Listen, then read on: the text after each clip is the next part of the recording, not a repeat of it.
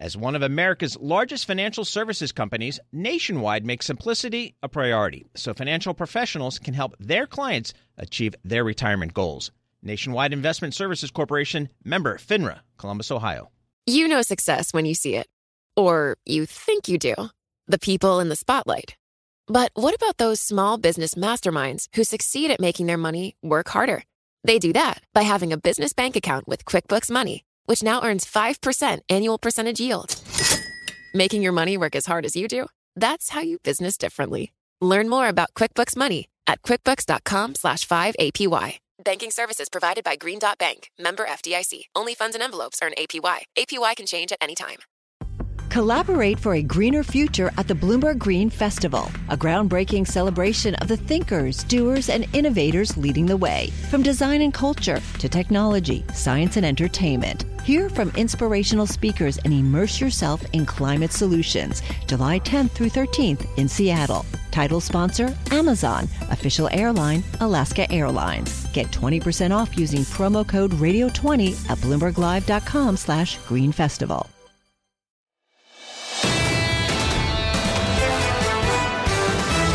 Welcome to the Bloomberg Surveillance Podcast. I'm Tom Keene, along with Jonathan Farrell and Lisa Abramowitz. Daily, we bring you insight from the best in economics, finance, investment, and international relations. Find Bloomberg Surveillance on Apple Podcasts, SoundCloud, Bloomberg.com, and of course, on the Bloomberg Terminal.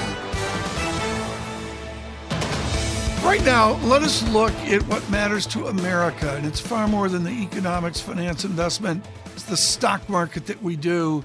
It's about housing. Let us take 4 days across 4 Fed meetings of 2022 and look at the mortgage, the 30-year bank rate fixed mortgage, and the yield has gone up 3.73%, 4.47%, jumping up to 5.50%, and on the 6%, which Julian Coronado noted last week. Kelsey Berro joins us now with JPMorgan as well. Link in the JPMorgan world of bonds, yield, price dynamics into real estate in the 30-year fixed mortgage. Yeah, absolutely. So if you look at the Fed funds rate, it's risen 150 basis points, but the 30-year fixed mortgage rate has risen by double that, 300 basis points all the way to 6%.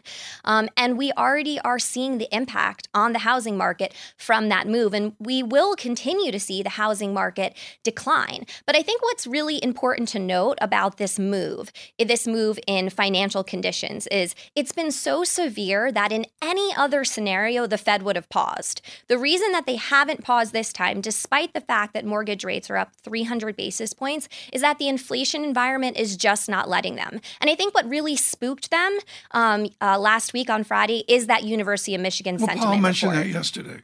Yeah, absolutely. Yeah. He mentioned the University of Michigan sentiment ticking up. Now, what we do know about the University of Michigan sentiment data and the University of Michigan inflation expectations is it's very correlated to gasoline prices. And some of that increase in gasoline prices is out of their control. So they're putting themselves in a very difficult situation, but one where they're clearly saying we're going to prioritize inflation over growth. I mean, Lisa, one of the stories here is oil's only gone 124 to 118 on Brent. I mean, we barely had a pullback, Lisa, in oil. And it isn't necessarily translating into a pullback at the pump because gas prices, refined goods, are not getting cheaper because of a lack of refineries. How does this really bleed into credit, Kelsey, has been a question that we talked about with a lot of investors yesterday. They were seeing the prospect of wider credit spreads, of more credit losses kind of being implied despite the fact that you don't see near-term maturities. Do you agree that it's the up-in-quality trade going to higher rated debt, or do you think that there's some value given the 8.5% yields and high yields? Well, clearly, financial conditions are tightening and the risk of recession is rising. But if you look at current default rates, obviously they're very low. They need to normalize somewhat. But corporate fundamentals are really strong, and companies have done a number of things to set them up for an environment where we're not particularly concerned about credit losses. They've done things like increase their cash, reduce their leverage, and also term out their debt. So if I look at the high yield market, for instance, less than 6% of the market is maturing in 2022 or 2023. So there's not that much sensitivity in the high yield market, which has become much more higher in quality than it has historically to these higher rates. Now, I think that there's going to be volatility, and what we're focused on this summer is increasing the liquidity of our portfolios, because the one thing that Chair Powell didn't talk about in the press conference was QT. But QT is happening. We're seeing massive moves, and we want to have the liquidity to sell it when it's expensive rather than need to buy it when there's a challenge. Lisa, is quote unquote increasing liquidity the same as go to cash? Well, Kelsey, that's exactly what I was going to ask. How do you do that? Is it with ETFs? Is it with cash? Or is it with the securities that are most traded? I mean, it is dependent on the portfolio. If you think at the very baseline, we're thinking about, going from off the runs to on the run treasuries, getting out of tips and into nominals, things that are going to have less ability to be intermediated when markets are quiet, when people are going out on summer vacation, and things are more likely to trade with more volatility. So essentially, the bond market has gotten much bigger, and dealer balance sheets have not risen to the same size to accommodate that. And so we want to be prepared when people need liquidity to be able to give it. This is shocking to me, Tom, and really a reversal of what we've seen for so long when people were seeking out illiquidity. We are looking at the prospect of a Fed-driven volatility cycle that we have not seen in a long time in credit. I'm just looking at I've been, Kelsey, this has been a crusade of mine, is we're in a bond bear market and nobody's talking about it because nobody's used to it. And the answer is, if I look at the Bloomberg, the Barclays, the Lehman total return U.S. aggregate bond portfolio, these are double-digit losses, right? Absolutely. What's the plan?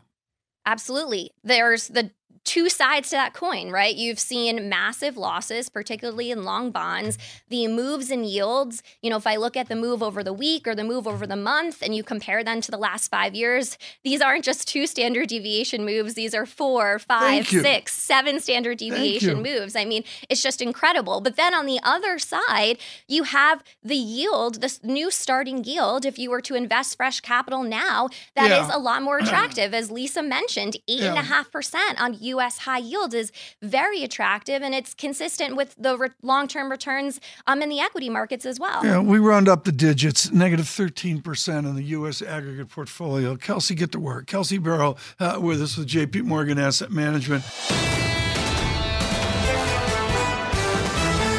So we dive into it with Andrew Sheets. He's Chief Cross-Asset Strategist at Morgan Stanley, really coalescing in mathematically, statistically, as is Brown University math, of what the total, the whole view is. And the summary, Andrew, is simple. Morgan Stanley thinks like Joe Stiglitz, growth matters. Tell me why growth matters.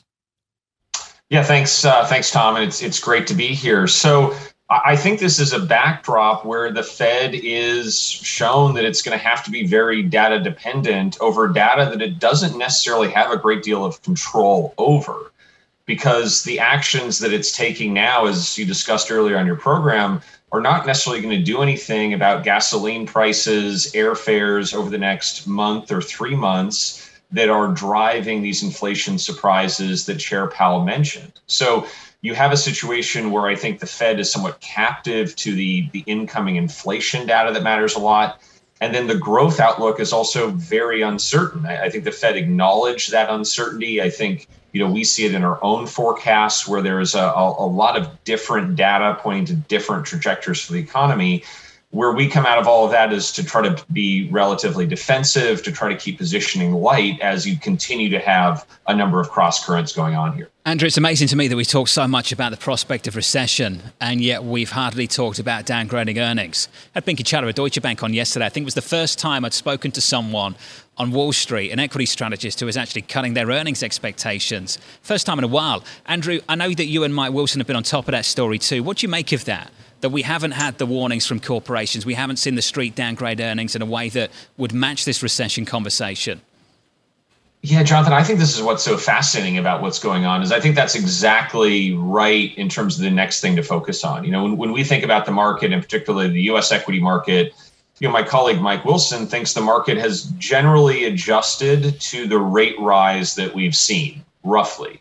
What it has not adjusted to is earnings downgrades, which you usually get when you've had this sort of reduction in financial conditions, when you have had these sort of risks around growth, when you have the declines in PMIs that we think are likely. So I think that's now where the rubber meets the road. There is a scenario that's more positive than ours, where the companies are able to continue to earn profits and hit those consensus numbers. And in that case, the market could stabilize around current levels. If they cut earnings as we expect, then we still think that there's some downside risk here, and it's too early to try to enter the market. Andrew, which is the reason why perhaps you're looking elsewhere. I was kind of surprised to see where else you're looking. Japan? Why? Based on the fact that you've seen that the yen depreciate so significantly, and a lot of people expect that they will eventually, the Bank of Japan will eventually have to follow its fellow developed market central banks. Yeah, that's a fair question. So it's pretty apparent that every major global equity market in the world has its own particular challenges. We just discussed the U.S. Europe has active ECB hiking. It has the war in Ukraine. China has the challenge of a zero COVID policy. And Japan also has very easy central bank policy that's increasingly disconnected from the more hawkish policy elsewhere. But we think for the moment, that's one of the better challenges to have. We think the Japanese market is not priced for the yen depreciation that we've seen so far. We think that if the yen were to stay around 135 or move higher, move weaker, that would result in earnings upgrades at a time when other regions could be seeing earnings downgrades. Japan has derated significantly. It's not nearly as expensive versus history as some other markets are.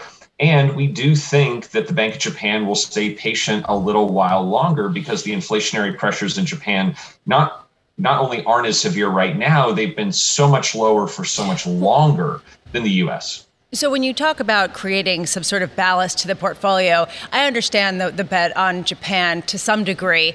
However, there's got to be some bigger pool of securities that have to come from a place like the United States or like Europe. If you don't like stocks right now because of that earnings uncertainty, how much conviction can you have around the long bond at a time when the Fed is going really aggressive? Yeah, no, I think that's one of the challenges. I mean, I think this is an environment where overall exposures, gross exposures, investors should be trying to keep those lower and to stay more liquid, because as we've just seen over the last 24 hours, the price action can be extremely volatile. It can be extremely hard to manage those risks, and there's large amounts of uncertainty. So I think keeping lower exposures generally in this environment makes a lot of sense. I think it's trying to look for kind of relative value, putting more relative risk into relative value strategies than directional strategies at the moment, as I think we are seeing a number of instances where relative value is working despite the volatile environment. And then it would be something like oil, which is an asset that we like, where you have an inflation hedge that pays you quite well to hold it, given how backwardated that oil curve is. And so that's a way to generate some yield while also providing some protection. Andrew, just to clarify, 3,400 is still the number for you guys on the S&P? Yeah, that's where we think the risk reward starts to look more compelling. Okay. Andrew Sheets there at Morgan Stanley. Some downside still to come then for the team over at Morgan Stanley. Andrew Sheets there, working closely with Mike Wilson, of course, at Morgan Stanley too. Nobody ever says make it complicated.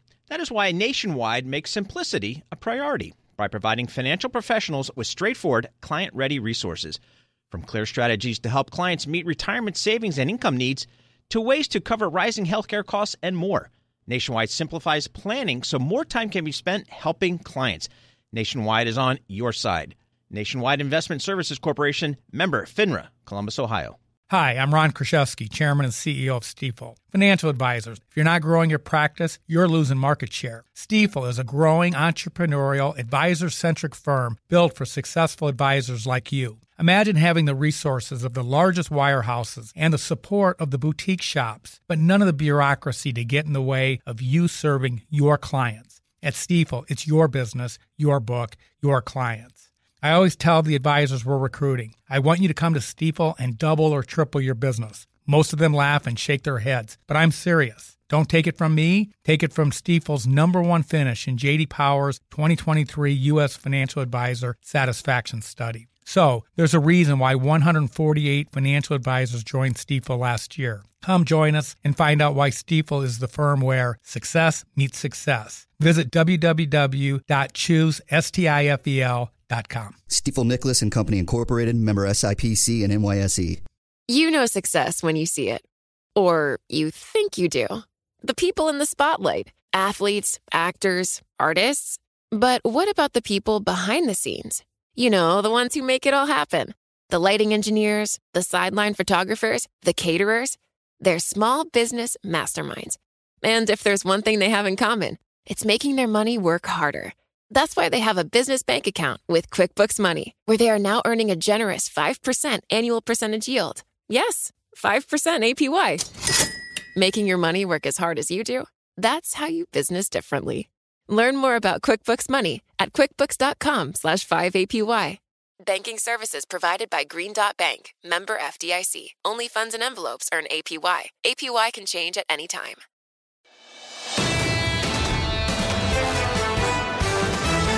Right now, Andrew Slimmon joins us, Senior Portfolio Manager, Morgan Stanley, someone who is in equities, someone who is congenitally long and optimistic, except maybe he's not. He joins us now amid the gloom. Come on, Andrew, the gloom. There's blood on the streets. Do you load the boat here? Look, I think there's an opportunity coming. I just think it's too early. It's the stock market, regardless of your view of the economy. My view is basically the stock market's got a hard time with 10-year where it is, given the multiple that remains on the market. Until we get resolution in terms of interest rates and inflation, I just think it's too early to get aggressive. But, it's out there. Right. It's just too early. Amid the gloom, what is a lesson on use of cash? We saw D.E. Shaw go after FedEx. They've amended. We saw Target with a big dividend increase as well. How does use of cash change, given the gloom that's the Bremo-like gloom that's out there? Well, it is interesting that, you are seeing companies increase stock buybacks. You're seeing insider buying. So I think there is some reason to believe that the collapse in earnings won't be there. And I think that's a lot to do with inflation, frankly, that companies can pass along their inflationary costs to the consumer. The question becomes, will they be able to maintain the margins, or will consumers push back before their costs come down? And right now that has not happened, so companies feel pretty good about their business and they're raising dividends, buying back stock. That's what's happening now. We haven't seen the collapse in margins that many of the bears have predicted. So, Andrew, let's say that we do get a continued sell-off, as many people do expect, as the real yield, not only the nominal yield, but the real yield in the United States resets to levels that we have not seen since 2018 and earlier, depending on which measure you look at. When are we there? When do you start saying, we have baked in the depth of the pain, let's go? Well, I think, first of all, timing. It would be nice to be a little bit later into the summer, because I suspect another 75 basis point increase will cause further catharsis. It would be nice when you guys are out having your burgers in Wyoming or whatever you said, Tom.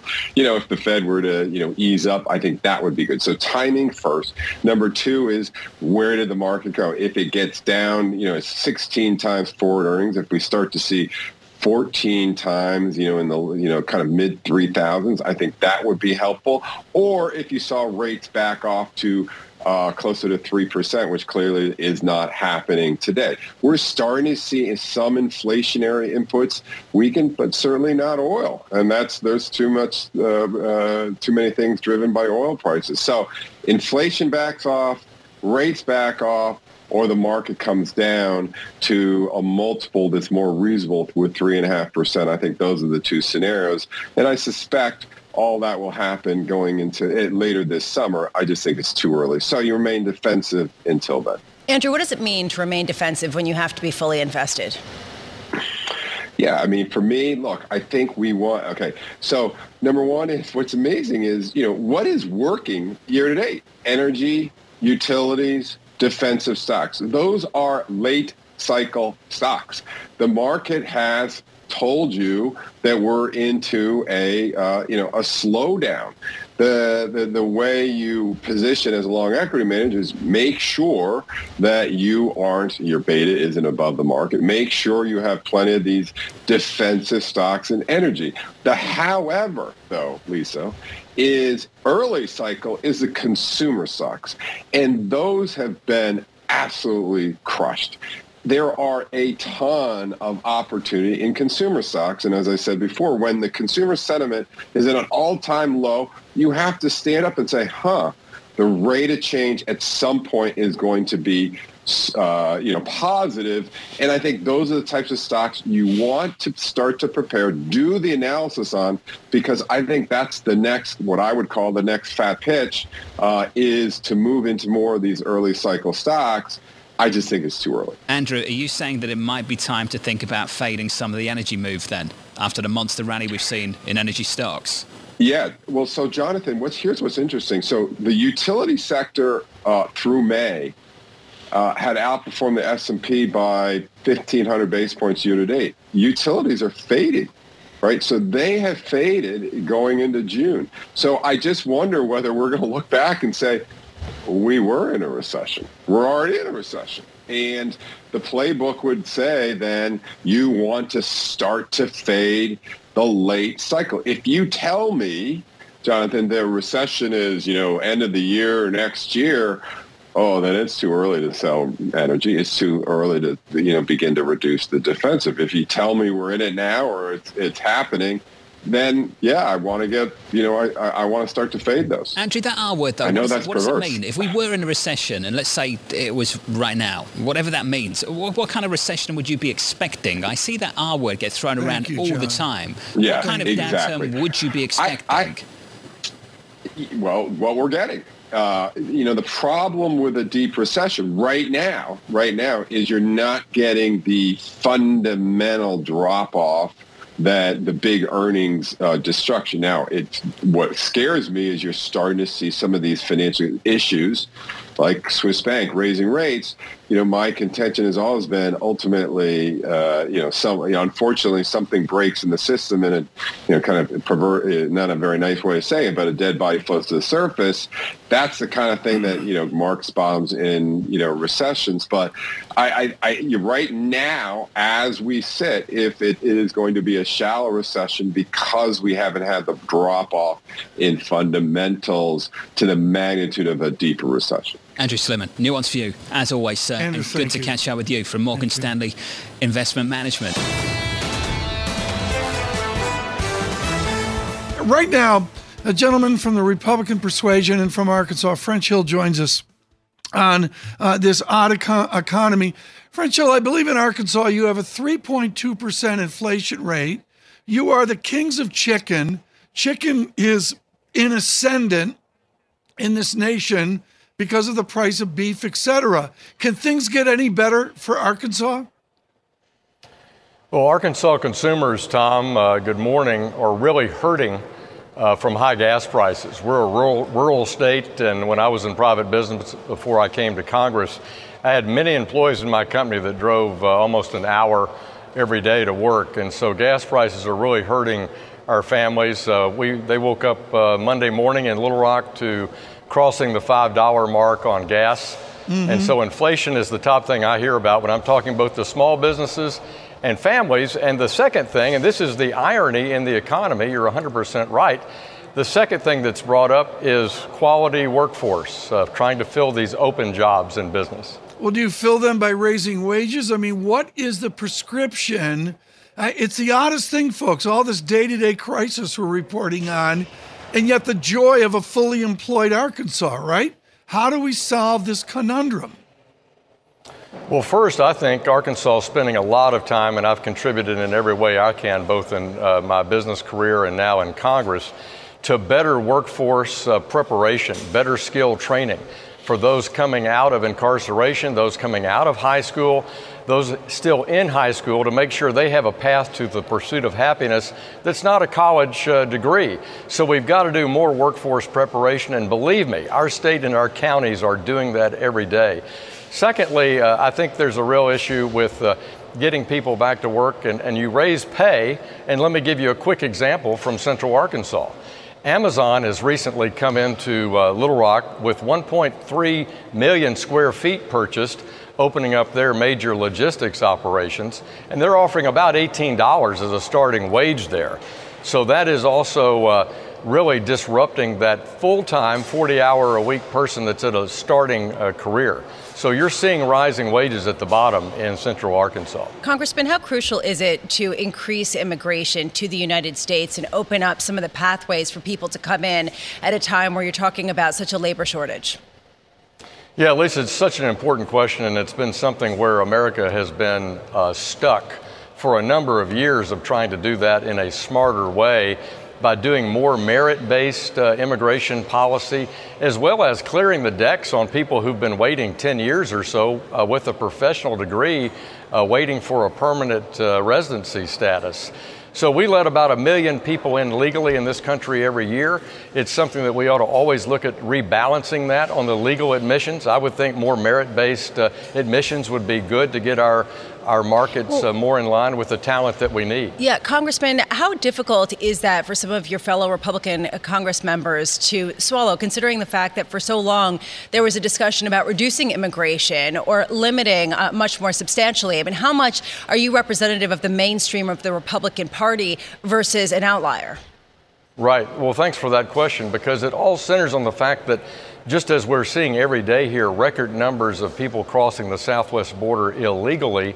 And so for years, Lisa, the idea was if we can achieve border security, border control, or as our Secretary of Homeland put it the other day, operational control, which they don't have, that would open up the day, I think, to modify a lot of our internal immigration policies. And that's what we need to do. French Hill, out of Vanderbilt years ago, I know you still have your Jerry Ford whip inflation now button. You know, as a smart banker guy, that you can't fix inflation. Joe Biden can't fix inflation. Even Elizabeth Warren can't fix inflation. What do you need from Jerome Powell to fix inflation? Well, Tom, I think he took a bold move yesterday, putting the Fed on record that inflation is their enemy number one right now, considering we have such a surplus of job openings. We have a very strong labor market. So the 75 basis point move I thought was a bold one. He knows he's behind. Tom, you and I have lived through this for many decades. He knows he's behind. He wants to send the signal that the Fed's committed to not letting inflation expectations get entrenched in corporations and pricing. And in the meantime, I think clearly we have to do everything we can to get the supply chain open by unleashing America's power to get people back to work, supply chains open. And this is, as you say, not an easy task. That's why they call it the anguish of central banking. Tremendously difficult right now. Congressman, always fantastic to hear from you. French Hill there with the latest in D.C. This is the Bloomberg Surveillance Podcast. Thanks for listening.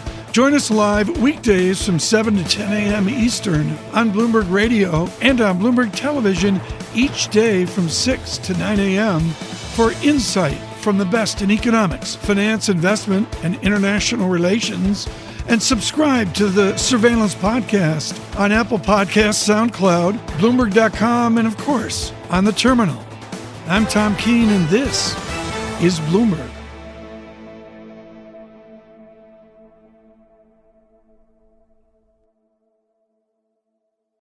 Collaborate for a greener future at the Bloomberg Green Festival, a groundbreaking celebration of the thinkers, doers, and innovators leading the way. From design and culture to technology, science, and entertainment. Hear from inspirational speakers and immerse yourself in climate solutions. July 10th through 13th in Seattle. Title sponsor, Amazon. Official airline, Alaska Airlines. Get 20% off using promo code radio20 at BloombergLive.com/Green Festival.